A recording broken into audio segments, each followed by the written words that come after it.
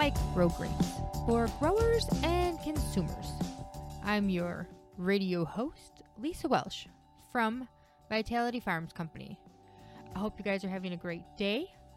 I just wanted to sit here and talk to you for a minute about microgreens.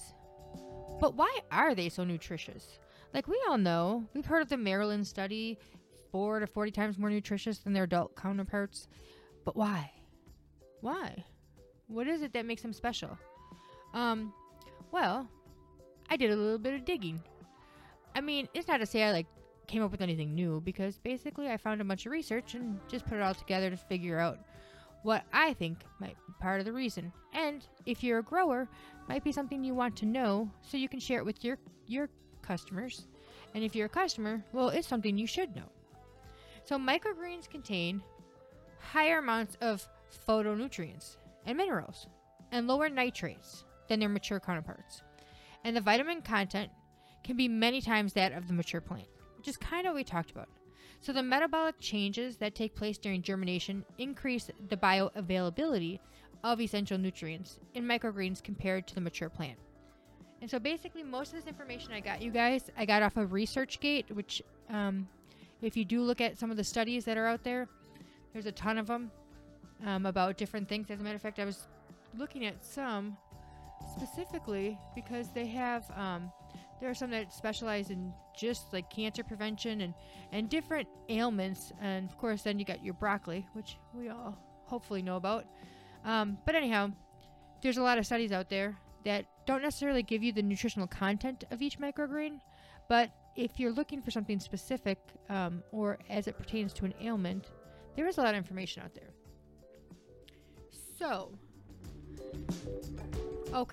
So seed germination is not the very beginning of plant generations.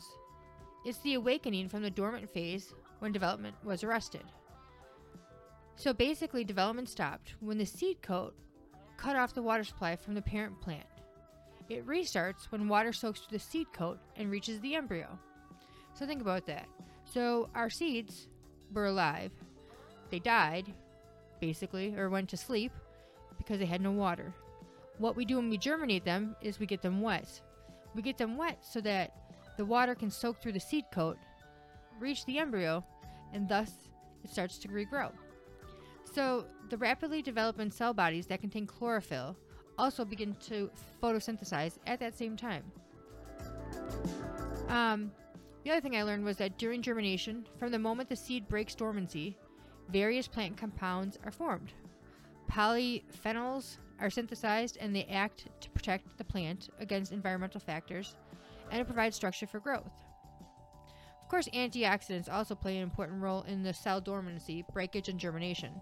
Antioxidants synthesized during germination are essential to the protection of a new seedling by inhibiting the damage of a cell membrane. Micronutrients, like minerals, are integral to cellular function in plants, such as active enzymes and stabilization proteins. So, antioxidants are classes of compounds that can safely interact with free radicals. And see, it sounds like it's going to be a chemistry class or a biology experiment, doesn't it? But it's not. I'm literally trying to glean over about 15 different studies quickly and concisely to try to get you basically just the abstracts about each article. So the major classes of these compounds include vitamins C and E, carotenoids, I cannot even think of that word, and polyphenols. Antioxidants act in living cells. So basically what they do is they protect the plant from environmental stresses and modulate plant growth. The concentrations of the antioxidants, beta-carotene, ascorbic acid, and phenolic acid increase along with the length of germination until the plateau where the true leaf has emerged, about day 21. Ascorbic acid, vitamin C, is also important in plant growth. It's also important in our growth. During germination, the respiratory process is triggered by ascorbic acid. So I just find it kind of fascinating. If you think about just, I plant a seed and it grows, it sounds, cool, whatever. But if you think about the fact that you have to go waken an embryo and bring it to life, and all these cool things are going on in this plant, it makes you appreciate it a whole lot more. At least I hope it does. So as you know, well, I don't know if you know, but brightly colored fruits and vegetables usually have a high nutritional content. And the colors derive from plant compounds involved in growth and development. So flavonoids are a type of polyphenol that act to defend the plant from ultraviolet radiation and pathogens. Now that sounded a little bit too sciencey for me. Let's see. Yeah, I got nothing that makes it sound less sciencey for you. The other thing is sulfane is an isocyanate that has been the subject of much scientific information. Sorry, apparently, as always, something's got to ding. Let's see. Oh, okay. So its potential role is in cancer prevention. As we know, broccoli is considered probably the number 2 most, or at least in my head, it's considered number 2 the most nutritious microgreen, and it's because of what it can do with cancer, or what we suspect it can do. I guess is really the real way. I guess you'd say that, because I don't know about you, and while I do believe it to be true, I do believe that we can eat our way to a healthier lifestyle. I do not think that anybody really knows what specifically what causes this or what causes that, and I don't think you can say it shows a decrease or whatever, but I personally just feel like there's so much unknown that you shouldn't say it, because as far as I'm concerned, almost everything you can do causes cancer. I ain't heard of something that they haven't tested at some point that does cause cancer if you do it enough. So let's see here. So as we were talking about, we were talking about sulfane. Research into the Brassica family found that many species of the Brassica family, which is so many, are higher in sulfane. In particular, the broccoli, kale, and cabbage contain 10 to 100 times more sulfane than their mature plants. So let me just say like this. If you fear you may have cancer, or if you think maybe it runs in your family, then you should be eating microgreens. If you're a grower and you know somebody who could benefit from them, as a matter of fact, we're working on a partnership with cancer patients, and guess what?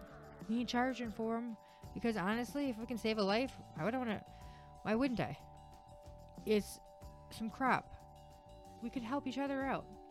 So anyhow, again, I'm not going to sit here and say, I absolutely guarantee you'll never get cancer if you do this, but I absolutely guarantee you that research says that you'll have a better chance of not catching cancer. So I'm really just going to go ahead and follow that. That's the same logic as I would take a vitamin. Plants require essential nutrients and minerals in their life cycle, right? So as a plant grows, it needs nutrients. So calcium has a pretty pivotal role in plant growth. Magnesium has an essential role in photosynthesis. Nitrogen is important for internal regulation and the development of chemical compounds integral to the plant life cycle. Phosphorus is needed in the cell metabolism, such as embryo development, germination, and seedling growth. So it's just fascinating. So there can be also a wide variation in the vitamin content and micro and macro elements depending on the growing conditions. So what does that mean? So we're learning that they're healthier, they're more nutritious, but what does that mean? So research recently demonstrated that broccoli shoots grown in compost using organic methods had a higher concentration of several essential minerals than did shoots grown hydroponically, with or without fertilizer. The seeds contain enough nutrients for plant growth to the shoot stage, which makes fertilizer use redundant. For customers, storing microgreens at the correct temperature, about 4 degrees Celsius, is important to maintain optimal nutrition and shelf life. So if you're a grower, do you know that you need to be dealing with this at 4 degrees? Or did you not know that? Celsius, anyway. Because if you didn't know that, that might help you out with doing some different things to make your crop more valuable to your customers. Because that helps them. And we're all about helping each other. So the next thing is, but what can we do with it? Like, let's think big. Like, let's dream big. What can we do with this knowledge, with this product? Like, what can we do to shape something different? Well, what we could do is what I want to do. And I hope all of you guys are with me. And geez, Louise, my stuff just keeps on dinging because it's the middle of the day. And that's why. And I'm got a bunch going on with the launch of those grow kits. I'm getting orders back to back. It's kind of, it's great. I love it. Don't get me wrong. Please, if you want to buy a cool new grow kit, a Faith grow kit, come to my website and do that. But but it's just been a lot more orders to fill, which is awesome. Hopefully we can eventually expand into more. But anyhow, while we were talking about microgreens, where could we go with them? I mean, like, as a whole, like, what could we do? The potential for the expansion to reduce the environmental footprint on industrial agriculture is huge. Like, think about it. For example, industrial broccoli farming takes 100 to 150 days in a temperature climate like Central California, because you know Central California grows everything. It uses 2.4 to 3.7 million liters of water annually. And guess what? Growing broccoli shoots takes 7 to 9 days and use 158 to 236 times less water. So realistically, home-based production of microgreens could help reduce agricultural impact by reducing water use, fertilizers, pesticides, fossil fuels, and all the likes. So, if you don't grow microgreens yet, and you've never tried it, because let me guess, I have a black thumb, I kill everything I grow. I'm so tired of hearing that. You need to try it. You need to grow something. And broccoli's where it's at. I think broccoli and sunflower, those are my two highest recommendations, always. But you really need to try to start growing things, because the impact, I mean, I'm in Florida, and let me just tell you what. When I walk into my local Publix, which is the grocery store chain here, I'm saddened by how many people are eating all the stuff that comes from California. Did you know that Florida has oranges? We do. But did you know that most grocery stores carry California oranges anyway? What? Why do I want to eat California's oranges when I live in Florida? Aren't we supposed to be the citrus state? Sometimes, sometimes not. So it's interesting to learn more. But honestly, if we could do this in the United States, forget the United States. If we could do this in the world, go to underdeveloped countries, teach them that with just these seeds, they could grow some of their vegetables and have such nutrients in it, maybe we could make a difference. Maybe what God has given us all along, which would be these wonderful vegetables, we'd be better off. So anyhow, I hope you guys have a good day, and I'll talk to you later. Bye.